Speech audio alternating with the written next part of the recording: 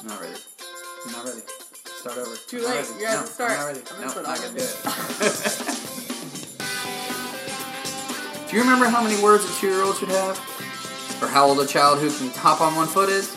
Yeah, me either. That's why it's time for the Milestone Minute. Hey everybody, and welcome back to Guess That Milestone.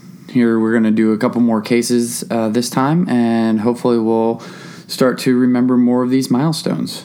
So first patient we encounter, we walk into the room, and we see a child playing on the floor, kind of just sitting there, and as you walk in, you notice that the child pulls up on mom's leg and is very timid and shy and doesn't really know about you being in the room.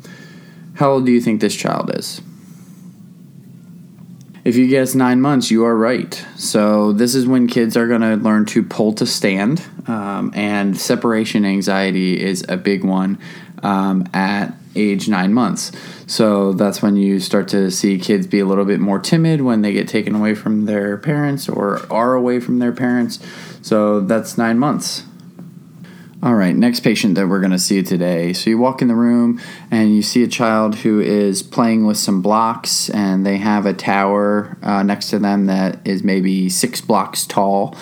And when you start to talk to the mom, you see that the child has picked up a crayon and they're drawing circles on a piece of paper.